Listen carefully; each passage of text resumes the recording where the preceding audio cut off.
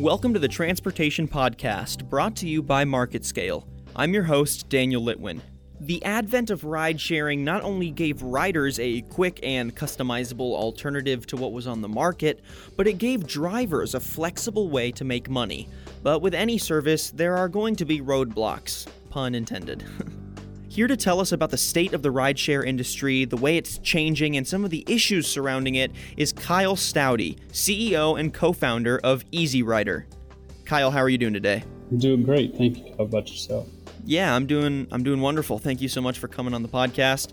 You know, we're excited to dive into sort of a full scope of the rideshare industry and some of the ways that it's changing, whether that be with the technology around it or with some of the methods that is being implemented either in a university or a city. I feel like there's a lot of change going on, and it's a hot button issue, and there's a lot of press around it too, especially with Uber.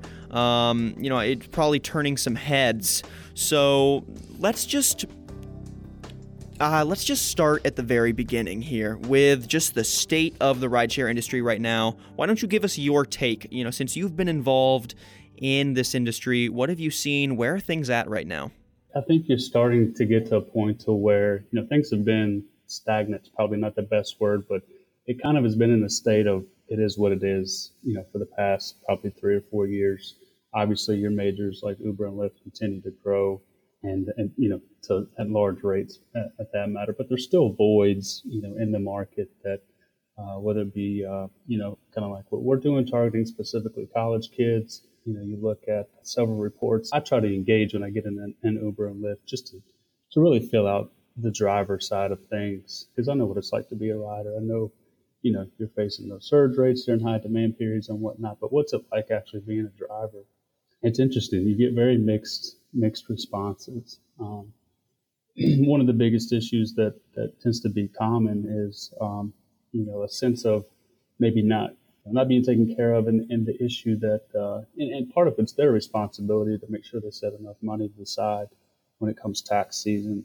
But there was a gentleman, I remember I was in Nashville, and he was driving, this is what he relied on as his income. He did it full time and had an issue. A rider basically was extremely intoxicated. She accidentally shifted the vehicle into a different gear, and it tore up some stuff under the hood.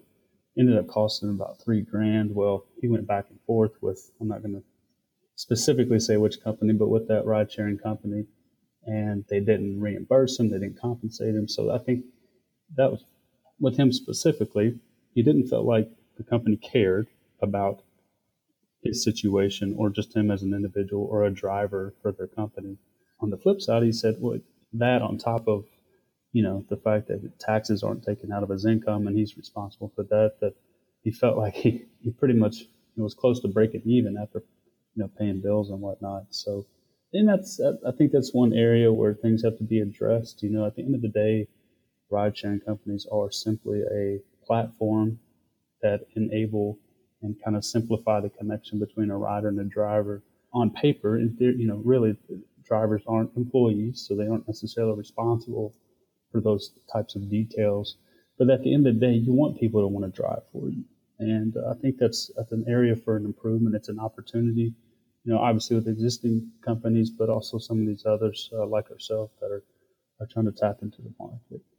Yeah, I feel like with ride sharing, it's tough because you're in essence freelancing to a degree, but you're using your own equipment, and it's equipment that is not only really valuable, but in the United States specifically, owning a car is the method of transportation. There isn't reliable public transit everywhere. And so a lot of these people that ride share, they use their car that they also use for their daily transit. And so if there are issues, if there's a complication that ends up destroying their car while they're on the job and it wasn't their fault, it was a rider's fault, then you would hope that the company involved would either reimburse or assist with getting them back on the road. And do you feel like that is sort of a gap in the ride-sharing industry as a whole? Is that something that you hear from a lot of drivers that,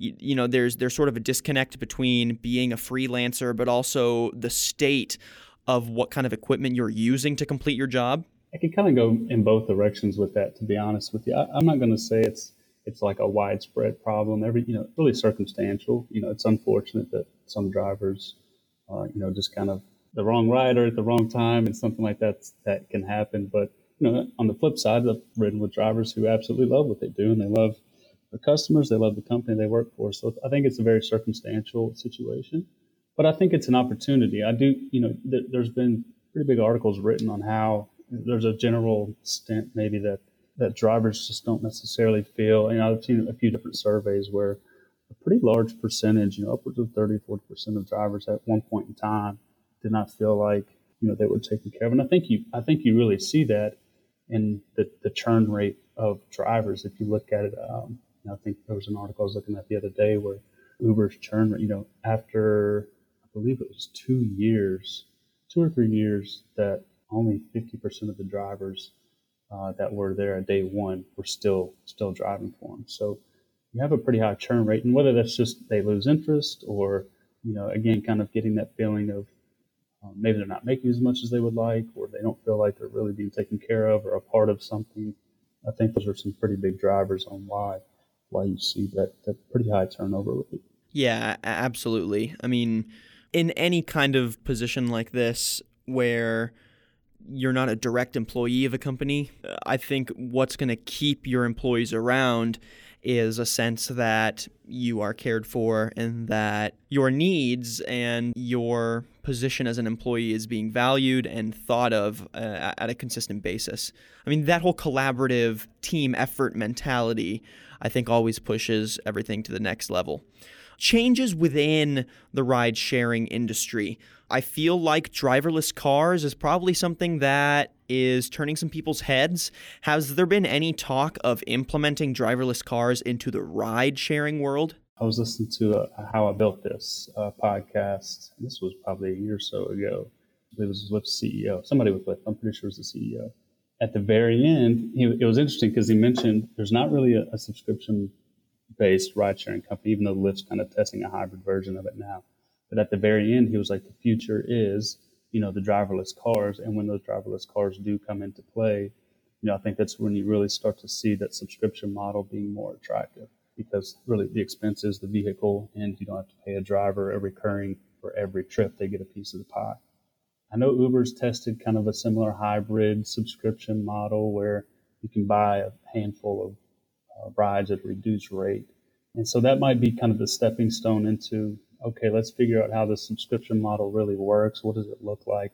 And then that might be a stepping stone into the having that kind of figured out, and then bringing in driverless cars and starting to test that, because in certain areas of the country they've been allowed to test that. And I think that one incident puts a pretty bad stint on the whole driverless car thing. With I believe there's a lady who got hit, and so the nature of that, it's going to take some figuring out on that end. The subscription model is probably an easier task to overcome than the driverless cars. But I think those two, you might see those kind of come into play in the ride-sharing space, kind of go hand in hand, honestly. Yeah, driverless cars are definitely all the buzz. Even though there is some idea that since there isn't a driver, they're more prone to accidents or they could be unsafer, I really think the biggest contributor to car accidents and to being unsafe on the road comes from the human element. The fact that a driverless car would be able to automate a lot of that, once it gets to the critical point where the automation is good enough to be able to detect things on the road well and sort of surpass human error, I really think it should be the push. I mean, people shouldn't be afraid of driverless cars. Same with AI and machine learning, all that kind of stuff that sort of has an intrinsic, oh, what if the machines take over sort of vibe to it, right? I think there's a real practical use to them for sure. You also mentioned the subscription program, so that's really interesting. How would a subscription program be applied to ride sharing? And why don't you think more companies have tried it already? I know there's a company out, and they're strictly in the Phoenix area right now. They're structured a little differently from what I understand, their drivers are employees, but their customers, I think that from what I've read, their largest customer base tend to be like the more elderly people or people with disabilities who, need rides, regular rides to the doctor, or whatever the case may be. And so they're able to establish that driver customer relationship. But at the end of the day, hey, this is your set amount, and we know we're overtaking you on a pretty regular basis. So it's just a one-time cost. And then really at the end of the day, you can just take as many rides as you need. Lyft is testing, as I mentioned before, this buy a certain number of rides at a reduced rate. So it's not really an unlimited subscription. That's why I call it kind of the hybrid. It is, but it isn't. There's still some limitations to it. And then actually what we're trying to do, which from all the digging I've done, we'll be the first purely subscription-based company. And again, we're targeting strictly college students. So the idea behind a subscription, right, like Netflix, right, you can watch everything that's on there. You can watch as much as you want for however long you want. It's unlimited, right? And so I think that's the real holdup, and that's going to be our biggest challenge really is, and we even saw this when we did that market test and that I was telling you about earlier at the University of Tennessee, Chattanooga. We basically took 16 kids and put them on some family plans and said, hey, we'll pay for everything. You just order rides if it's unlimited, and we gave them some radius constraints from campus. And at the end of the day, they took, they used it a lot more than they did as if they had to pay for each ride. So the whole unlimited concept is probably what scares, or not scares, but kind of pushes people away from taking that big leap into the purely subscription-based world.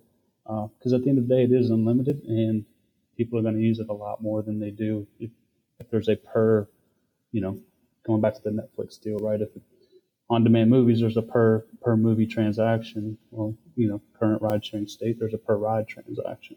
If it's a new movie, right, it costs more on demand. Whereas, during high demand periods for ride sharing, there's a surge rate. So it's a completely different environment. So it's really just going to be kind of like the driverless cars, testing and figuring out the kinks in that business model before you really step into that space. And I don't even know that the majors are really at this point, wanting to get into that fully unlimited space. And I think that's why you see Lyft doing basically guaranteeing us income for a certain number of rides, but we'll give you a reduced rate since you're committing to that many rides for us every month. So a couple different models that are being tested, and then we're actually starting our soft launch at the end of next month. And so we'll probably be able to bring some other variables or unknowns to light that come out of our beta launch.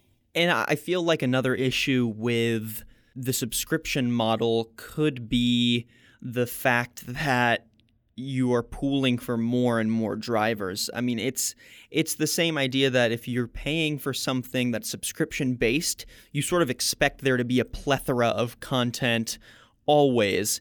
And if something is subscription-based, I think it's going to draw more people because they feel like they're saving money. So if you have a subscription-based ride-sharing service, you're probably going to get more traffic, which is good for the company, but also to a degree could be tough if you're already having trouble with maintaining driver happiness and finding a sufficient amount of drivers. Have you noticed that to be a correlation? Absolutely. I mean, from day one, we've said our biggest challenge is going to be making sure we have enough drivers, knowing that the demand is going to be higher than, if we were to offer a per ride transaction type business model. And that's just something that we're going to test. And if purely unlimited just doesn't make sense, then we'll have to take a step back. But 100% those two go hand in hand. We've got some different approaches that we want to test and see if we can help mitigate that issue. Again, building a compensation plan that makes drivers want to be, again, in an ideal world. Not everybody can be a driver for us. That means that we're taking care of our drivers. That means that people want to work for us. But at the end of the day, you still need enough drivers to service the demand. So specifically for our company, we're working in a little more of a controlled environment. So we've got, I guess you could say we have a little flexibility with how we can get creative on servicing that demand. And I think that controlled environment really enables us to do that. Whereas if you offer this to, kind of the general public, then your radius of frequented locations is probably a little greater than, kids in college. They're probably going to the bars, the grocery store, to get gas, Very sad. Usually it's a much smaller radius of, operations. I know several people that I work with now have 45-minute commutes to and from work every day. And you just don't see that really with that college student market. Yeah, and I feel like every market is so different, and it's trying to find a way to adapt your company to each market. Like you said, a college town and the kind of driving you're going to be doing there is going to be, probably pretty heavy on Friday, Saturday, Thursday even, and Sunday nights is going to be that 10 to 3 range at night, going to and from the bars or, getting a ride home to where they aren't getting behind the wheel drunk. That's a whole nother thing to tackle. Whereas if you are in a rural area, you might be driving people to and from the grocery store because the grocery store is several miles away and someone lives out on the countryside. That could be the kind of thing that you're doing. So trying to find a balance with not only adapting to each market, but also having quality drivers and the right quantity of drivers. I mean, it's like it's the perfect storm of things to juggle. We're getting geared up for the beta launch, but we know it's going to be an uphill battle. We already know that there's going to be some obstacles that we're just going to have to, hey, let's get some data on. But at the end of the day, it's going to take some creativity to try to figure out some workarounds for those. And at the end of the day, it's while taking care of your drivers. So there's both angles going to have to work there. So, but we're looking forward to the challenge. Absolutely. Well, I really want to thank you, Kyle, for coming back on the podcast and to talk to us a little bit more about the state of the ride-sharing industry, where it's going, some of the issues that are still ahead. But I still think it's an exciting time to get into the industry, especially since, you're only really seeing 2 of the big name platforms on people's minds. There's still room for innovative new ride-sharing companies with either different tech or different systems of implementation to come in, shake it up, and change the way we think about ride-sharing. So yeah, thanks, Kyle, for coming on the podcast. Absolutely. Thanks so much for having me. And thank you, everyone, for listening to today's podcast. And if you'd like to find out more or listen to previous episodes, you can go to marketscale.com/industries and subscribe to articles, podcasts, and video content from your favorite industries. I'm your host, Daniel Litwin. Till next time.